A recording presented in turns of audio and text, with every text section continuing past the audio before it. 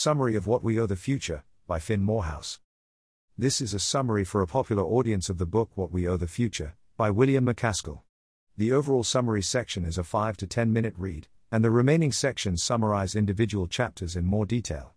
Although the text hews lazily close to the source in many cases, I take responsibility for any inaccuracies or misinterpretations. This isn't an official summary or anything like that. Overall summary. We live at a pivotal time. First, we might be living only at the very beginning of humanity's entire history. Second, the entire future, and the fortunes of all those people who could live there, could hinge on decisions we make today. What we owe the future is about an idea called long-termism, the view that we should be doing much more to protect the interests of future generations. In other words, improving the prospects of all future people, over even millions of years, is a key moral priority of our time. From this perspective, we shouldn't only focus on reversing climate change or ending pandemics. We should try to help ensure that civilization would rebound if it collapsed, to prevent the end of moral progress, and to prepare for a world where the smartest people may be digital, not human.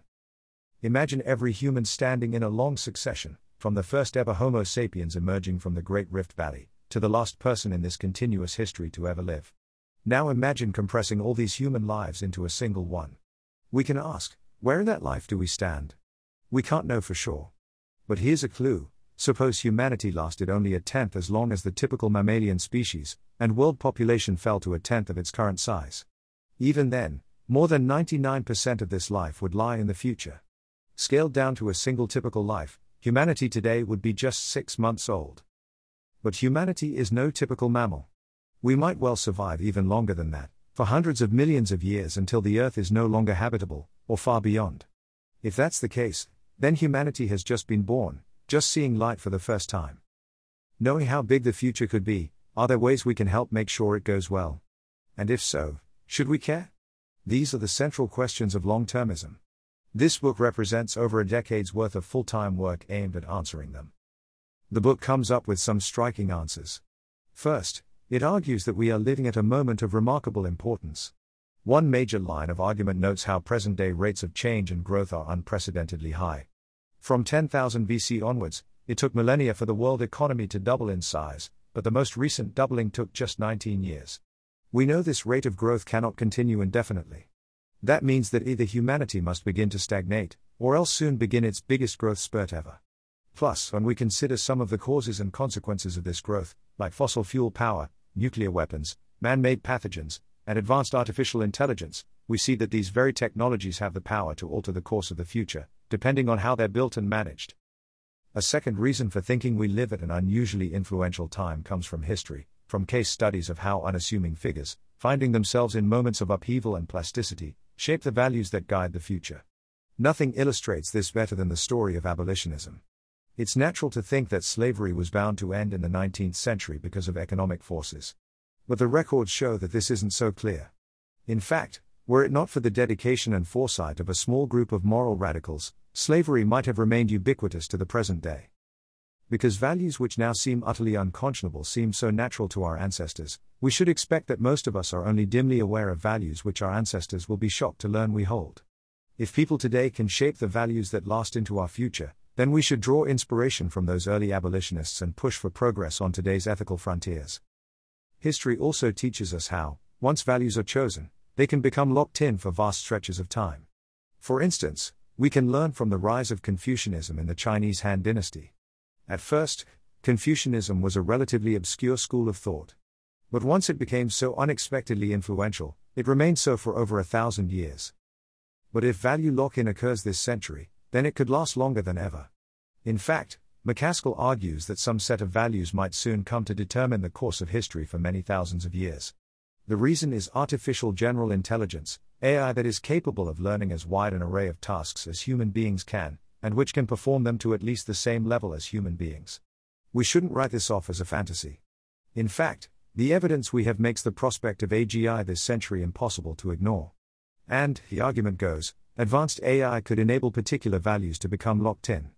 If that set of values doesn't benefit humanity, then we will have lost the vast potential ahead of us. Another way to lose out on our potential is for humanity to go prematurely extinct. In 1994, comet Shoemaker-Levy 9 slammed into the side of Jupiter with the force of 6 million megatons of TNT, equivalent to 600 times the world's nuclear arsenal. Threats from asteroids to life on Earth no longer seem so hypothetical. So, in 1998, Congress gave NASA the funding to track down more than 90% of all asteroids and comets larger than 1 kilometer within a decade. The effort was called SpaceGuard, and it was an overwhelming success. Schumacher-Levy 9 taught us that threats to humanity's survival are real, but SpaceGuard taught us that it's possible to protect against the causes of our own extinction. Unfortunately, asteroids do not appear to pose the largest threat of human extinction. Much more concerning is the possibility of artificial pandemics, diseases that we ourselves will design, using the tools of biotechnology. Biotechnology has recently seen breathtaking progress, and the tools of synthetic biology will soon become accessible to anyone in the world.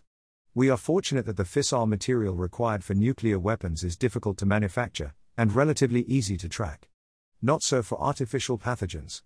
While the tools of artificial pandemics remain relatively hard to access, we've already seen an embarrassing number of lab leaks and accidents. If we are going to avoid disaster in the future, we need to be far more careful. But human extinction isn't the only way we throw away our entire potential. Civilization might instead simply collapse irrecoverably. To know how likely permanent collapse is, we need to know about the fragility of civilization, and its chances of recovery after a collapse. This book finds that humanity is capable of remarkable resilience. Consider the atomic bombing of the Japanese city of Hiroshima in 1945. The immediate destruction was enormous. 90% of the city's buildings were at least partially incinerated or reduced to rubble. But in spite of the devastation, power was restored to Hiroshima's rail station and port within a day, and to all homes within 2 months. The Ujina railway line was running the day after the attack, streetcars within 3 days, and water pumps within 4. Today Hiroshima is a thriving city once again. However, civilizational collapse today would be different to those of the past in a crucial respect. We have used up almost all of the most readily accessible fossil fuels at our disposal. Historically, the use of fossil fuels is almost an iron law of industrialization. In this way, the depletion of fossil fuels might hobble our attempts to recover from collapse. That gives us an underappreciated reason for keeping coal in the ground, to give our ancestors the best shot at recovering from collapse. However, more likely than collapse is the prospect of stagnation. History shows a long list of great flowerings of progress: the explosion of knowledge in the Islamic Golden Age centered in Baghdad, the engineering breakthroughs of the Chinese Song dynasty, or the birth of Western philosophy in ancient Greece. But all these periods were followed by sustained slowdown, even decline. As a global civilization, are we heading toward a similar fate? It's hard to rule that possibility out. For instance, the economic data show that ideas are becoming harder to find, and demographic evidence suggests a sharp decline in fertility rates in many parts of the world. Why would stagnation matter? Because of technologies like artificial pathogens and nuclear weapons, the next century could be the most dangerous period humanity faces for the rest of its future. A period of global stagnation would mean getting stuck in this time of perils. The idea of sustainability is often associated with trying to slow down economic growth. But if a given level of technological advancement is unsustainable, then that is not an option. In this case, it may be slowdowns in growth that are unsustainable. Our predicament could be like that of a climber, stranded on the cliff face with the weather turning, but one big push from the summit. Just staying still is a bad idea. We might run out of energy and fall. Instead, the only option is to press on to the summit. But what waits at that summit? And what's so important about reaching it? Many people suspect that human extinction wouldn't, in itself, be a bad thing. But some philosophical arguments suggest that we should care, morally, about letting many more people to flourish far into the future. These arguments suggest that failing to achieve a bright future would not be a matter of indifference, but rather a great tragedy. And although it sounds like science fiction, that future could be astronomical in scale. Though Earth-based civilization could last for hundreds of millions of years, the stars will still be shining in trillions of years' time, and a civilization that was spread out across many solar systems could last at least this long. But our galaxy is one of just 20 billion galaxies we could one day reach. Just as we owe our lives to the early humans who ventured beyond their homes, it could be of enormous importance to keep this future open, and one day achieve it. The long-run future could be huge in scope, but could it actually be good? The present state of the world isn't encouraging. Most people still live on less than $7 per day. Every year millions die from easily preventable diseases, and millions more are oppressed and abused. Plus, nearly 80 billion vertebrate land animals are killed for food every year, living lives of fear and suffering. We should clearly not be content with the world as it is. But McCaskill does not argue that we fight to spread this world, with all its ills, far into the future. Instead, the hope is that we can, and will, do far better. One reason to expect a better future is the simple observation that almost everyone wants to live in a better world, and as our technological capacity continues to progress, that world comes ever closer within our reach. New technologies bring new powers to right some of the past's wrongs, to continue raising living standards for everyone, to replace the horrors of industrial animal farming with clean meat, and far beyond. There's still so much we don't know about improving the long-term future. It is as if we're setting off on a long expedition, without a map, and trying to peer through a thick fog. But there are rules of thumb we can follow: take the good actions we're confident are good, keep our long-term options open, and try to learn more about considerations which are crucial for our decisions. Moreover, if you want to make a difference as an individual, then the most ethically important decision you will ever make is your choice of career. If you want to help positively influence the long-term future, look for important, solvable, and neglected problems to work on. But can you really contribute to making a difference? In short, yes. Abolitionism, feminism, and environmentalism were all merely the aggregate of individual actions. And because still very few people are working on projects to help improve the long-run future, you shouldn't just assume that other people already have it covered. If this book is right, then we face a big responsibility. Relative to everyone who could come after us, we are a tiny minority. Yet we hold the entire future in our hands. That was a short summary of the entire book. You could stop reading here, or you could read on for summaries of each of the book's chapters. Chapter 1: The Case for Long-Termism. The case for long-termism begins by looking back, over the entire sweep of human history. Suppose you lived, in order of birth, through the life of every past and present human being. You would be born in Africa, some 3,000 centuries ago. After living through your first life, you were born again as the second ever person, then the third, and so on. 100 billion lives later, you are born into the life of the youngest person alive today. Looking back, how would you describe your life? What characterizes humanity's entire lifespan to date? You would spend a fifth of your life farming, around 5% enslaved to another person, and more than 1% suffering from malaria or smallpox. You'd spend 60 billion years in religious rituals. Because of dramatic population growth, half of your life would come after 1200 AD, and a third after 1800 AD. As you approach the end, the world begins to change faster than ever before. You invent steam engines, computers, and nuclear weapons. Your quality of life would also increase, and you would discover luxuries that kings and queens from previous lives couldn't have imagined. As mentioned, if humanity survived for roughly as long as a typical mammalian species, then we today are among the very first people to live. But humanity might survive longer than that. Without significant intervention, the Earth will remain habitable for hundreds of millions of years. The last stars will form and eventually burn out over tens of trillions of years. Our future could be vaster than we ever care to imagine. But long-termism really gets off the ground when we combine the size of the future with the case that future people matter morally, more so than society seems to imply through its actions. After all, the fact that we are separated from future people by decades or millennia means their pains and joys will be no less real than our own when their turn comes. By analogy, a life is not made less morally significant, less worth saving or caring for, simply by being separated by a long spatial distance. McCaskill argues that we need to construct a moral worldview that takes seriously what's at stake. We need a shared recognition of the moral significance of the future, one that can cut across many perspectives and affiliations. That's the case for long-termism. Chapter 2: You can shape the course of history. Human beings have been making choices with long-term consequences for tens of thousands of years. Consider, why are there no safaris in South America? Surprisingly, the answer has little to do with the difference in physical environment between South America and Africa. 50,000 years ago, our planet was home to a far greater variety of megafauna than today. Take the glyptodont, an armadillo-like creature roughly the size of a small car, roaming South America for some 20 million years. Or the South American megatherium, a giant ground sloth rivaling the Asian elephant in size. But around 10,000 years ago, both these species went extinct. Changes to climate likely played some role, but the evidence suggests these mass extinctions were ultimately decided not by nature, but by human choices. Because in most cases the DNA remains we have are too degraded for due extinction, hunting and killing the last of these creatures was a decision that will resonate for as long as there is life on Earth.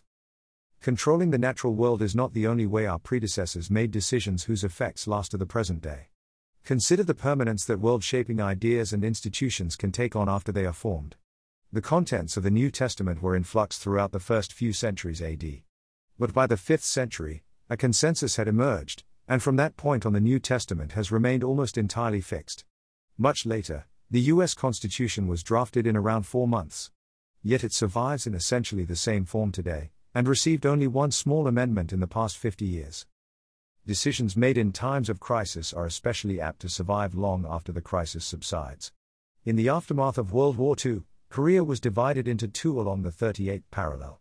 2 young American officers proposed the shape of the border, working on short notice and with no expert consultation.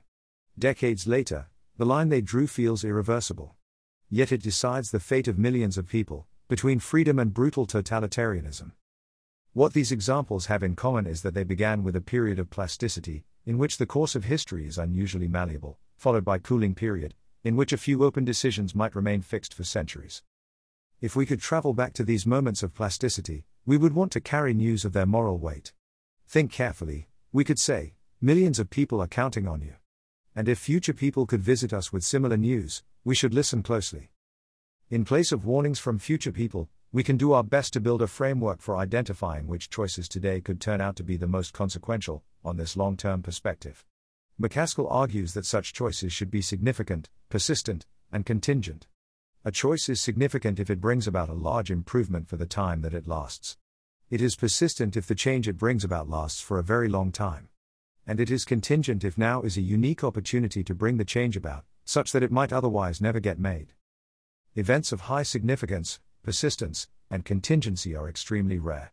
For instance, the extinction of South American megafauna was an event of extraordinary persistence, but it likely wasn't very contingent. If the humans to hunt the last glyptodonts had stayed home that day, another hunting trip would probably have caused the same outcome. But when truly important events do come around, it is typically during periods of plasticity, like the drafting of the US Constitution. In the remainder of this book, McCaskill argues that this dynamic of early plasticity, later rigidity could be true of our moment in history as a whole. The values that guide our civilization are still malleable, but they could soon ossify, constraining the course of the entire future. Chapter 3: The Values that Guide the Future. Yet, since it has been possible to take and hold slaves, slavery has been close to ubiquitous, from the earliest agricultural civilizations of ancient Mesopotamia, Egypt, China and India, and reaching its apogee with the transatlantic slave trade. Over this period, slave traders took more than 12 million slaves from Africa to the New World.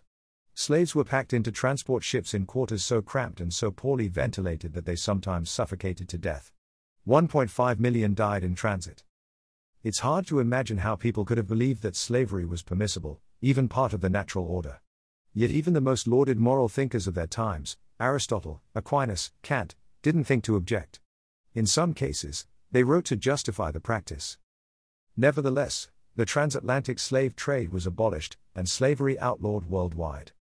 The first remarkable thing about abolition is that it happened at all.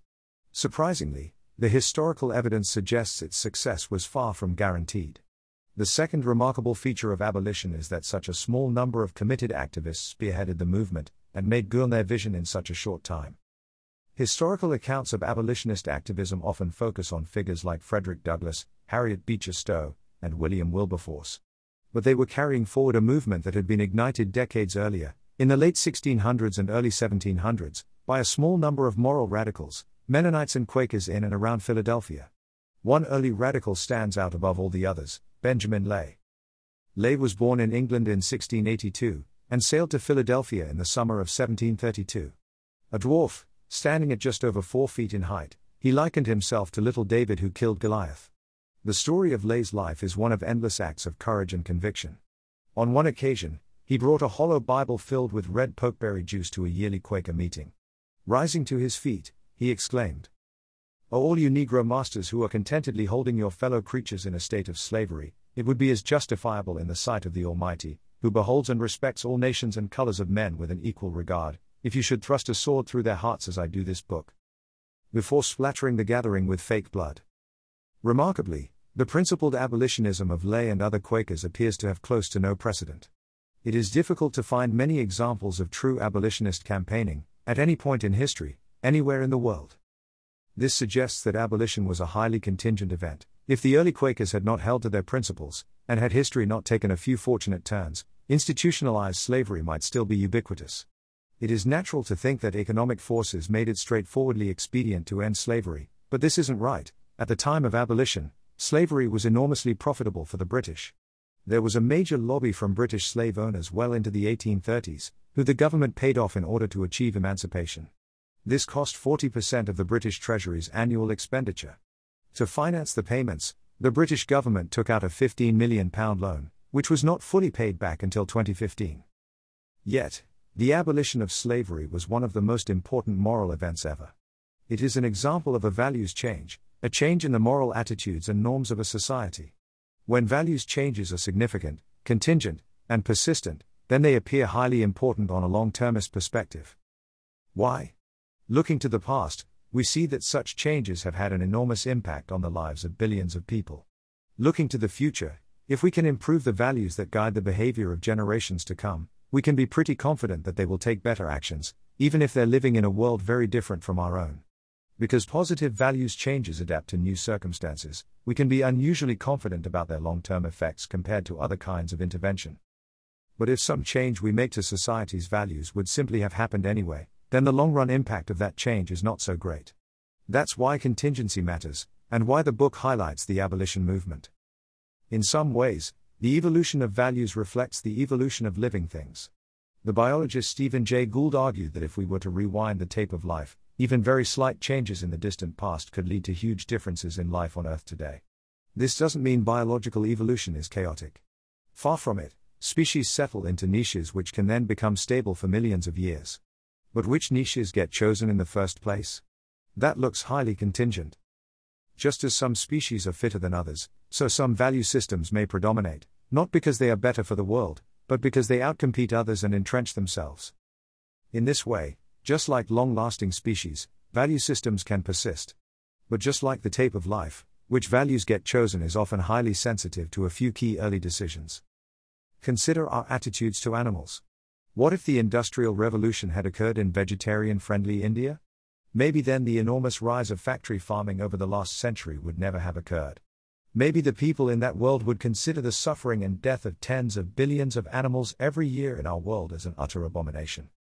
Once we take the contingency of moral norms seriously, we can start to consider a dizzying variety of ways in which the moral beliefs of the world could have been very different.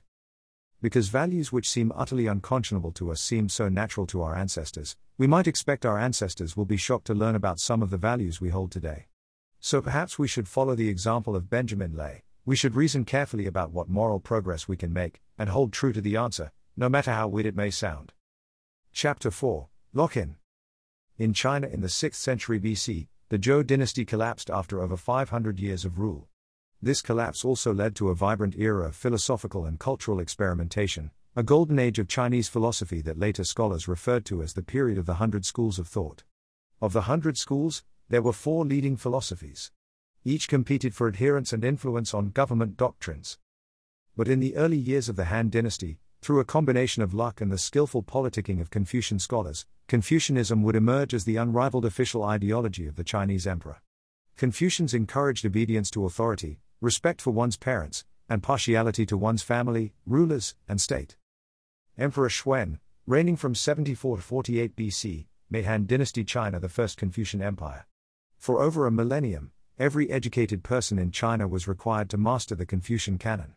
Still today, a Confucian emphasis on secularism and social harmony can be seen in the responses people from these countries give when asked questions like what they think is important in life, how they expect their children to behave, and what their hopes for the future are. The rise of Confucianism illustrates the phenomenon of lock-in. Han Dynasty China succeeded at locking in Confucianism for over 1,000 years. This book argues that the technologies of the present century could enable lock-in of even more permanent kinds, maybe even lasting as long as civilization itself. In China, 100 schools of thought was a period of plasticity. Like still molten glass, during this time the philosophical culture of China could be blown into one of many shapes. Eventually, the glass cooled and set. We are now living through the global equivalent of the 100 schools of thought.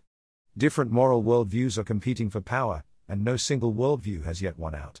As such, it's still possible to alter and influence which ideas have prominence. But this long period of diversity and change might soon end. At some point this century, some set of values could come to dictate the entire course of history. This is because of a technology we haven't developed yet, but might develop soon: artificial general intelligence, or AGI. AGI is a system or collection of systems which can as wide an array of cognitive tasks as human beings can, and perform them to at least the same level as human beings. Achieving true AGI means building agents which are capable of making and executing complex plans, since this is a cognitive task human beings can perform.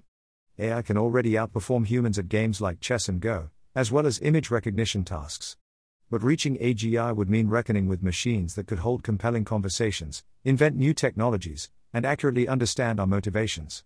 We might trust such systems to make strategic decisions and plans on behalf of companies. Predicting long-run technological progress is an uncertain art, but the evidence we have suggests we might reasonably expect AGI this century. One insight comes from Aya Kotra, a researcher at Open Philanthropy.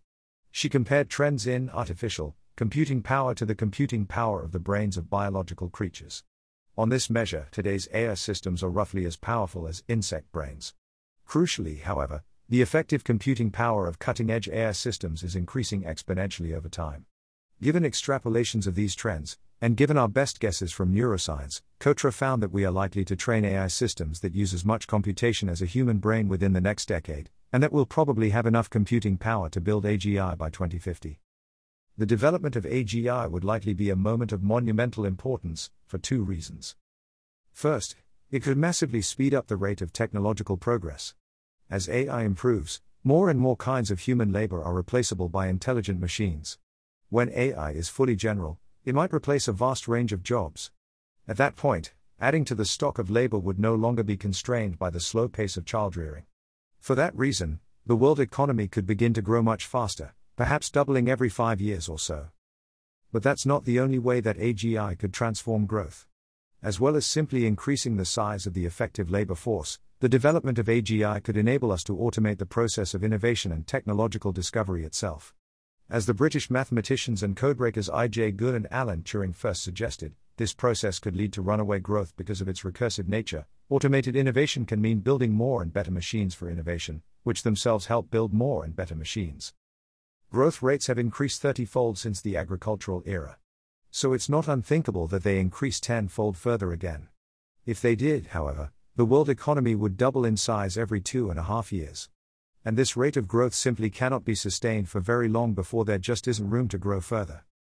A speed up in the rate of technological progress is the first reason why AGI would be a monumental event. The second reason is based on an AGI system's potential longevity. For instance, if one major power unlocks AGI-fueled growth first, they might rapidly become more powerful than all other powers, such as countries, combined. This wouldn't merely be an economic advantage. With much more rapid rates of technological progress, AGI could fuel a new wave of weapons of mass destruction. Over the course of mere years, an authoritarian country could wield a terrible influence over the rest of the world. As such, AI might unlock much faster rates of economic growth, and technological progress could allow a single country to become dangerously powerful. But that's not the only, or even the main reason to be concerned that AGI could lock in one set of values for so long. These are scenarios in which humans control the AGI, and use AGI to lock in their values. But human control is not guaranteed. After all, if we can build AGI, it will likely not be long before we could build AI systems that far surpass human abilities across all domains, just as current AI systems are already far beyond human abilities at chess and Go. By analogy, suppose a large group of chimpanzees appointed a much smaller group of humans to help guide their chimpanzee civilization. They would look for humans that centrally cared about chimp welfare, and they might think they'd found some. But it wouldn't be surprising if the humans quickly outsmart the chimpanzees, and implement their own agenda, not one that is set against the chimpanzees, but rather one which is indifferent to them. The concern is that, in bringing about AGI, it will likewise implement its objective with extraordinary efficiency, no matter how good that objective is from humanity's perspective. If AI agents did gain power over humanity, then it's unclear how humans would recover control. Those agents instead might determine the course of civilization for billions of years to come. And it's an open question how good or bad such a civilization would be. But AGI is not the only way in which the world's values might become locked in. Consider military conquest on Earth. If one ideology gradually overpowered the entire planet, it could become entrenched indefinitely, especially given access to advanced surveillance technology and human genetic engineering. Or think beyond Earth. If one culture made greater efforts to settle in space, or had greater ability to do so, then eventually it would dwarf any culture that chose to remain earthbound. Lock-in is not the stuff of science fiction. We know it is possible, because some forms of lock-in have already occurred.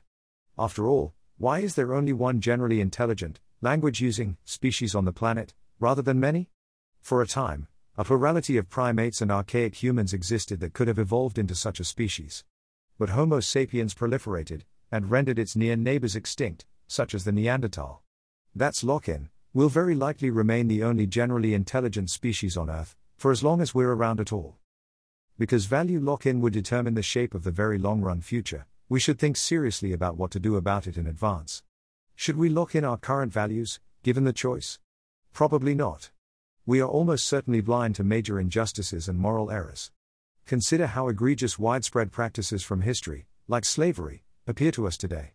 Can we be confident that future generations won't similarly look back on our world, and be appalled by some widespread crime or injustice that we are currently almost blind to? Of course not. It is extraordinarily unlikely that, of all generations across time, we are the first ones that have gotten it completely correct. Instead, what we want to do is build what I'll call a morally exploratory world, structuring the world so that, over time, those norms and institutions that are morally better are more likely to win out, and that, over time, we converge on the best possible society. This project takes on urgency because we might well be approaching times when the values that are predominant get wholly or partially locked in. The formation of a world government could be such a time, as could the development of AGI, as could the first serious efforts at space settlement.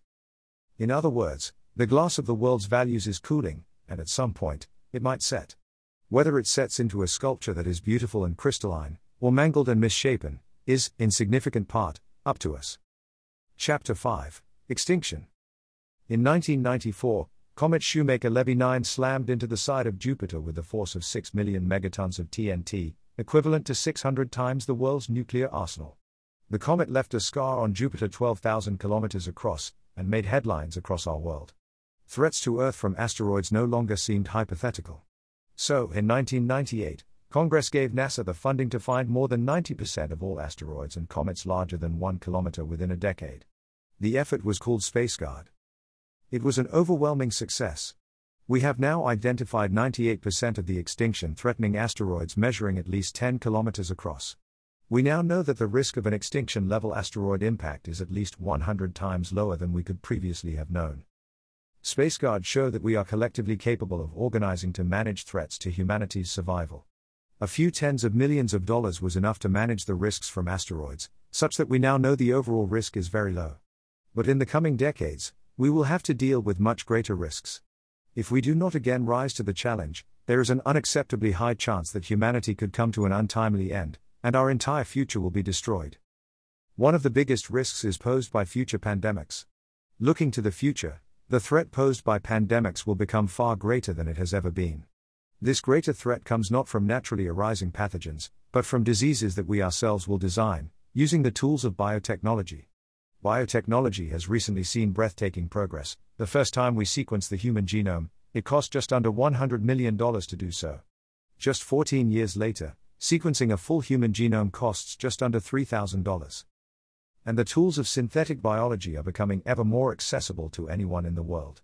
In a sense, we are lucky that the fissile material required for nuclear weapons is so difficult to manufacture. It's currently impossible to manufacture a nuclear weapon in your garage. Not so for artificial pathogens. In principle, viruses could soon be designed and produced with at-home kits. In fact, it's already possible to order the genetic components of horsepox, a relative of smallpox, and assemble it at home at a cost of just $100,000. And the genetic recipe for smallpox is already freely available online. Sadly, we have reason to believe some actors will consider weaponizing advances in biotechnology. As evidence, we now know that the Soviet Union conducted a secretive bioweapons program that lasted 67 years, employing as many as 60,000 personnel at its height. But it's not just the malicious use of bioweapons that I'm so worried about. Catastrophe could just as well be caused by a lab escape, the accidental release of a pathogen with pandemic potential. Alarmingly, history is already full of examples. Between 1982 and 2003, there were no fewer than 29 accidental exposures in American labs licensed to work with especially dangerous pathogens. At the time of writing, many experts believe there is a reasonable chance that COVID-19 was not a naturally occurring virus that jumped from animals into humans, but rather that it escaped from a lab. It's difficult to rule out the possibility that engineered biology could cause human extinction. Even more clear is that humanity's track record with this emerging weapon of mass destruction is dire. If we are going to avoid disaster in the future, we need to be much more careful. When considering human extinction, we should also consider the prospect of a third world war this century. In one narrative, we are living through a long peace, where the chance of conflict between great powers is historically low. There's some truth to that. But experts suggest the chance of a world war this century is as high as 1 in 3. Political scientist Graham Allison suggests that, over the last 500 years, when one power grows to surpass a hegemon, as will happen with China overtaking the US, war has broken out 12 out of 16 times. Reducing the risk of the next world war could therefore be one of the most important ways we can safeguard civilization this century. If humanity became extinct and no similar species replaced us, then the significance of that extinction event would last for millions of years into the future. But isn't it obvious that some other species would evolve to develop the abilities that make civilization possible? Not so fast. One reason to doubt that intelligence would re-emerge is based on the Fermi paradox, the paradox that, even though there are at least hundreds of millions of rocky habitable zone planets in the galaxy, and even though our galaxy is more than old enough for interstellar civilization to spread widely across it, we see no evidence of alien life. If the galaxy is so vast, and so old, why is it not teeming with aliens? The most compelling answer is that one or more steps in our evolutionary history was exceptionally unlikely to occur, perhaps including the transition to a species capable of using language and building a civilization. In fact, we don't know how unlikely it was that biological evolution would produce a species that was capable of building civilization, even after mammals or primates had evolved. For all we currently know, the evolutionary step from mammals to a species capable of building civilization could have been astronomically unlikely to occur. From a cosmic perspective, humanity is an unlikely species. Not only is Earth home to the only spark of consciousness in the universe, but we are the only species capable of wondering at this fact. That rarity imposes a certain responsibility. Now and in the coming centuries, we face risks that could permanently derail civilization or cause human extinction. If we mess this up, we mess it up forever. Chapter 6: Collapse. If you were the Emperor of Rome in 100 AD, you would have presided over an area larger than today's European Union. Your economy would have been complex and sophisticated, with a high degree of division of labor, a banking system, and international trade across continents. You might have expected Rome to gradually continue to grow ever richer and more technologically advanced, and its civil institutions would flourish into the future. The extent of the Roman Empire in 117 AD. Above, the extent of the Roman Empire in 117 AD. This is not what happened. In the 5th century, the city of Rome was sacked twice by marauding Germanic tribes, in 410 AD by the Visigoths and in 455 AD by the Vandals. And a few decades later, the entire Western Roman Empire collapsed. Only in the early 19th century did any European city surpass the population of Rome at its ancient peak. In the previous chapter, we discussed the risk of human extinction, which is one way that civilization could end. But disasters that kill everyone are extreme and unprecedented. Global catastrophes that fall short of killing everyone are arguably much more likely. Might such a catastrophe bring about the permanent collapse of civilization? The historical evidence suggests that human civilization has been surprisingly resilient to catastrophe. The last year in which the global population declined was 1918, because of the Spanish flu pandemic. Even though World War II was arguably the deadliest war in history by proportion of the world population killed, it did not cause the global population to decline. Consider the Black Death, a pandemic of the bubonic plague in the 14th century that spread across the Middle East and Europe. In all, around 1/10 of the global population lost their lives. If any natural event would have brought about the collapse of civilization, we would have expected this to be it. But, despite the enormous loss of human lives and abject suffering that the Black Death caused, it did little to negatively impact European economic and technological development. European population size fully returned to its pre-pandemic levels 2 centuries later. Take a more recent example, the atomic bombing of the Japanese city of Hiroshima in 1945. The immediate destruction was enormous. 90% of the city's buildings were at least partially incinerated or reduced to rubble, 80,000 people were killed instantly, with a further 60,000 dying in the following months. The majority of the city's population lost their lives. But Hiroshima rebuilt. Despite the devastation, power was restored to the main rail station and port within a day, to 30% of homes within 2 weeks, and to all homes within 2 months. The Ujina railway line was running the day after the attack, There was a streetcar service running within 3 days, water pumps were working again within 4 days, the Bank of Japan, just 380 meters from the hypocenter of the blast, reopened within just 2 days. Roads and major commercial infrastructure were rebuilt within 18 months. The population of Hiroshima returned to its pre-destruction population after just 12 years, and today, it is a thriving modern city of 1.2 million people. Sometimes people claim that, because the modern world is so complex and interreliant, it is therefore fragile. If one strut is lost, the entire structure will collapse. But this idea neglects people's astonishing grit, adaptability and ingenuity in the face of adversity. And it neglects that interconnectedness can also be a source of mutual support and resilience. Perhaps, however, the historical track record is a misleading guide to our resilience to future catastrophes. After all, we have no historical examples of global catastrophes killing more than 20% of the world population. But since the advent of nuclear weapons, we know that we have the capacity to cause more loss of life than that. Advanced bioweapons could be even more destructive. This raises two crucial questions. If there were a catastrophe of unprecedented severity, would society collapse? And if it did collapse, would it ever recover? Consider a reasonable worst-case nuclear scenario, where 99% of the world population dies in the aftermath of an all-out war, leaving a global population of around 80 million.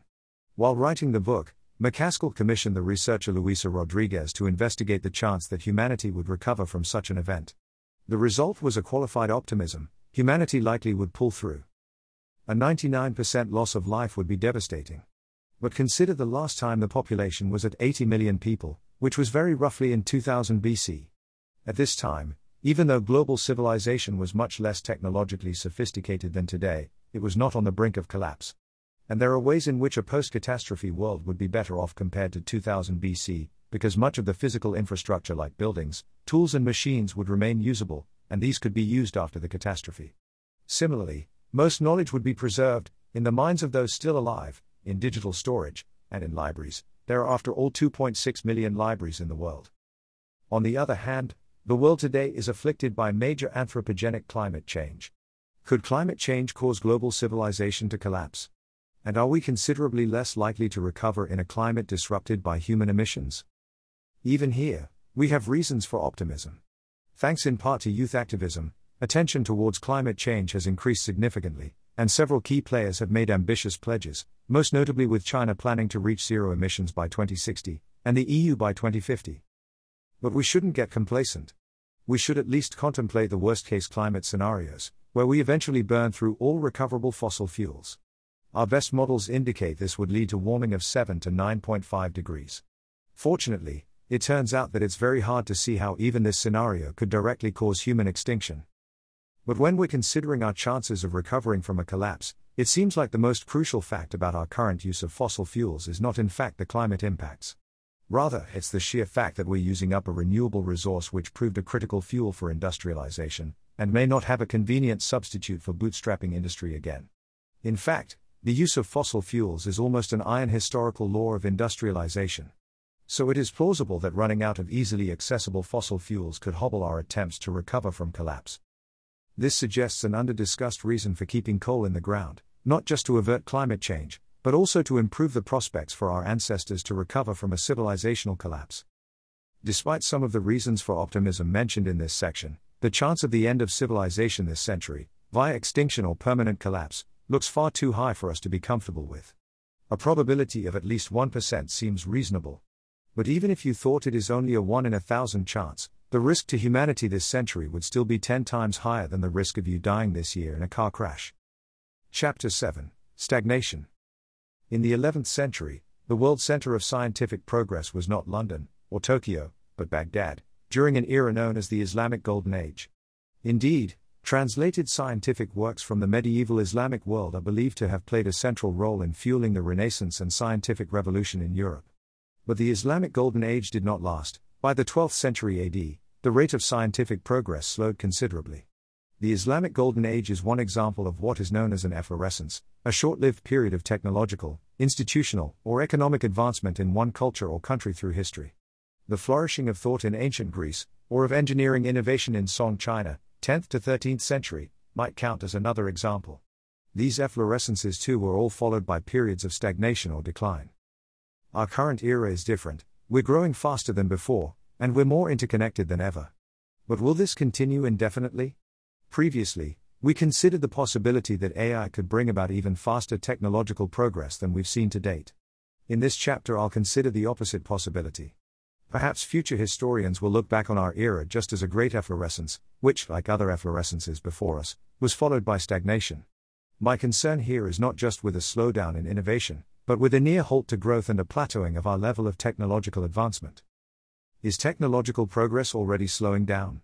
Some of the evidence suggests it might be.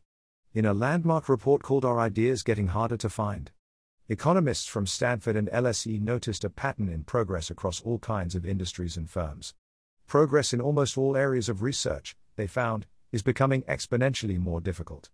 As we discover the most obvious ideas in science and technology, we pick all the low-hanging fruit, and what's left behind is increasingly out of reach. Over the past century, we've seen relatively steady, though slowing, technological progress. But we've only been able to sustain this progress by throwing exponentially more researchers and engineers at the problem. In the US, there are over 20 times more researchers than there were in the 1930s. The number of scientists in the world is doubling every 18 years, and it's plausible that around 90% of all scientists that have ever lived are alive today. The trend of an ever-growing population seems set to stall, too, and thus so does the stock of potential scientists and researchers who could reverse the trend. Indeed, the UN projects world population will plateau by 2100. In the long run, it's plausible that the global population might shrink considerably. At a fertility rate of 1.5 children per woman, roughly the average in Europe, within 500 years the world population would fall from 10 billion to below 100 million. And it's not at all clear how we might significantly reverse stagnation, through redoubling our spending on research, or through trying to reverse this decline in fertility rates. Overall, it seems at least conceivable that, after this century, technological progress slows to a near halt. If we're running into a period of prolonged stagnation, why might that matter for the very long-run future? It could have two major effects, on future values, and on the probability of civilization's survival. Consider how the world's values might change. On one perspective, stagnation could be a very good thing. Perhaps we should expect gradual moral progress over time, progressing slower than technology now does. If that's what's going on, then the values that would guide the future after a long period of stagnation would therefore be better than the values that guide the world today. An alternative perspective is to see the values that are predominant in the world today as being unusually good, such that the values that might emerge after a 1,000-year stagnation are likely to be worse. For instance, you might think that people are in general more morally motivated in times of economic growth and technological progress. The political economist Benjamin Friedman argues that, if you look at the historical record, countries tend to make moral progress, becoming fairer, more open, and more egalitarian, during higher growth periods. Now consider how stagnation could imperil our survival as a species. The longer we linger in a stagnated condition, the less likely it could be that we make it out. Suppose growth stalls just after we build the means to engineer deadly pathogens. If we don't progress further, towards discovering defensive measures against those pathogens, it becomes a grim waiting game. Given enough time, a civilization-ending catastrophe would become essentially inevitable. The idea of sustainability is often associated with trying to slow down economic growth. But if a given level of technological advancement is unsustainable, then that is not an option. In fact, it may be slowdowns in growth that are unsustainable, and only continued progress that is sustainable over the very long run. Chapter 8: Making Happy People. There are two ways we can positively influence the far future. We can, improve the lives of future people, and, 2, we can ensure that future people get to live in the first place. McCaskill argues that both, and, 2, should be key priority of our time. But how can we be sure about 2? How can we compare the value of future lives with people alive today? Before his untimely death in 2017, the philosopher Derek Parfit inaugurated several new subfields of moral philosophy. This chapter discusses one of these, population ethics.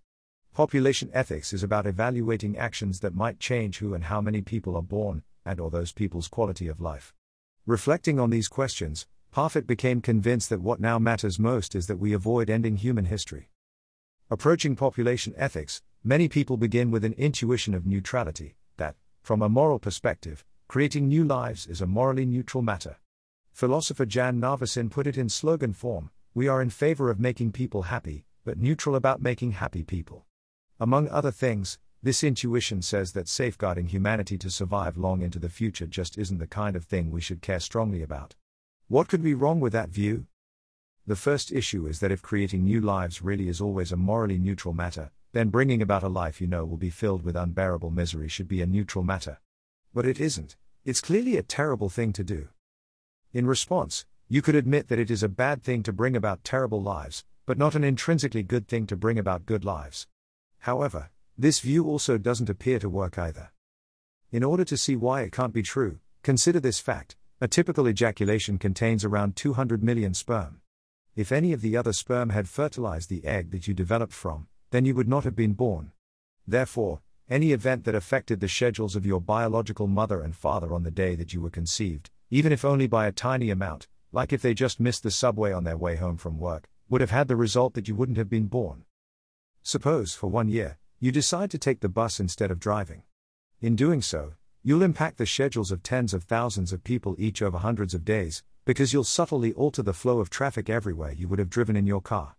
Some of those people will have sex and conceive a child later in that day. Therefore, you will have changed the timing of that conception, changed which sperm met the egg, and in turn changed who was born. That different person will then impact the schedules of millions of other people, changing what children they have, and so on, in a cascade of changed identities.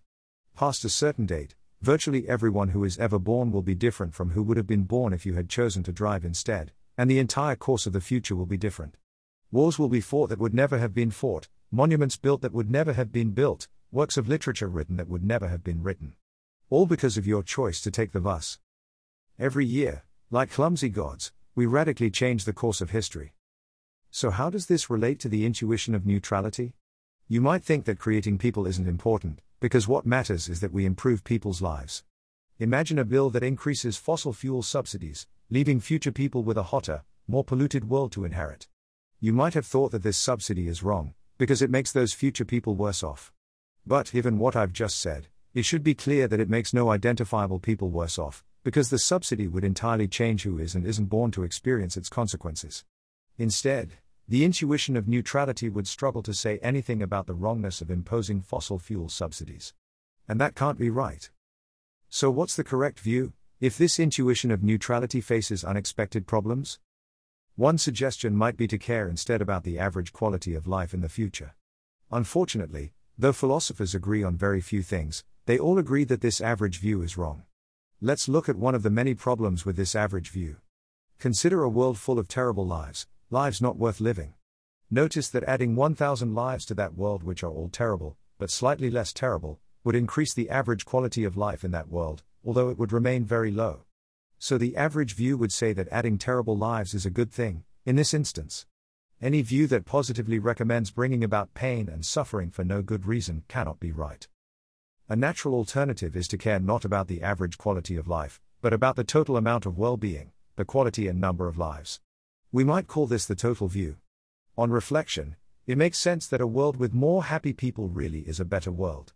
Think about how much worse the world would have been if Benjamin Lay, Marie Curie, and Harriet Tubman had never been born. Population is not some abstract quantity. If the global population were half as large, you and your loved ones may simply never have gotten to exist. As my colleague Toby Ord says, you are population too. If you think it's a good thing that you or your friends exist, then you might reasonably think that it can be a good thing that new, future people exist.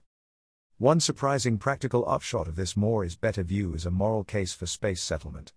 Though Earth-based civilization could last for hundreds of millions of years, the stars will still be shining in trillions of years' time, and a civilization that was spread out across many solar systems could last at least this long. And civilization could be expansive as well as long.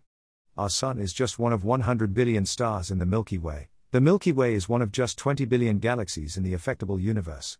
The future of civilization could be literally astronomical in scale, and if we could achieve a flourishing society beyond Earth, then the total view would say that we should hope to achieve that potential, and bring about those flourishing future lives. Chapter 9. Will the future be good or bad? So far, this book has been arguing that we should aim to preserve humanity's potential, to secure a long and flourishing future. But can we be so confident that the future can, or will, be worth saving? Will the future be good? A useful starting point is to ask how well people's lives are going, today.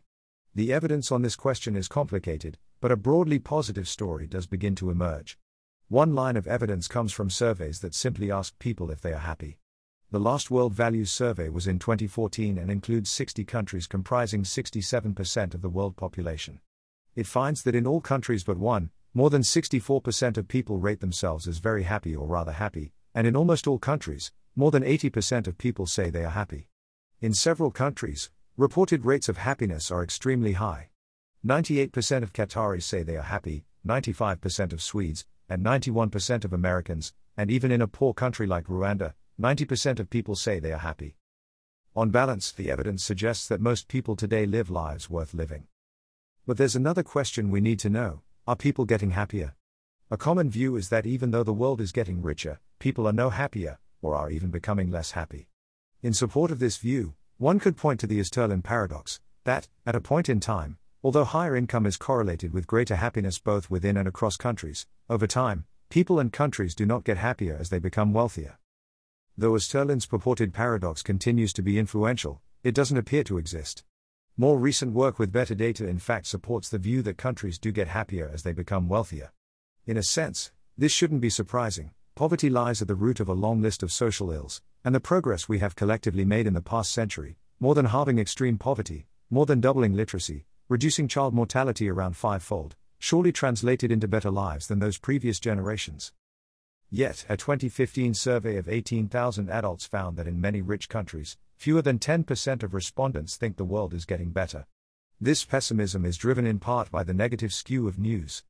A huge plane crash makes good for compelling news, but a long-sustained decline in child mortality is not worth mentioning.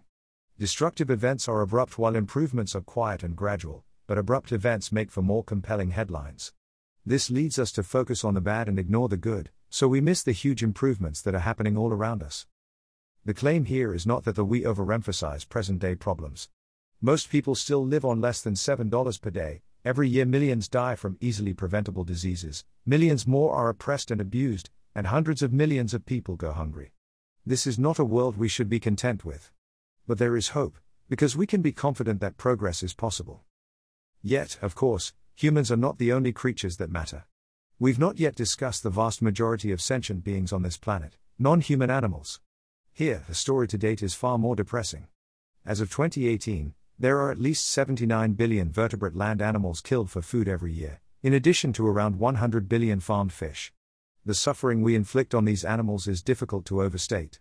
Chickens, who make up the vast majority of land animals killed for food, probably suffer most.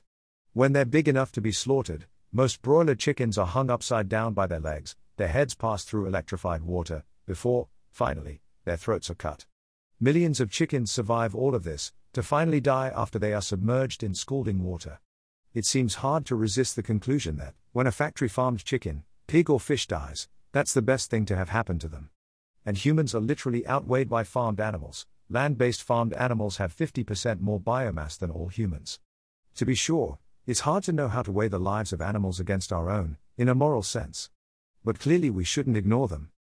Once we consider animals, the picture becomes less clear. Perhaps things aren't as rosy as we thought. Can we salvage a rational case for optimism about the long-run future? On balance, McCaskill argues that we should expect the future to be good.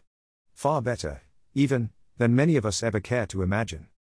The key argument for optimism about the very long-run future concerns an asymmetry in the motivations of future people. People sometimes produce good things just because the things are good, but rarely produce bad things just because they are bad. People often do things because they believe that they are good for themselves, or because they believe they are good for others, or for the world. But people rarely do things just in order to cause harm.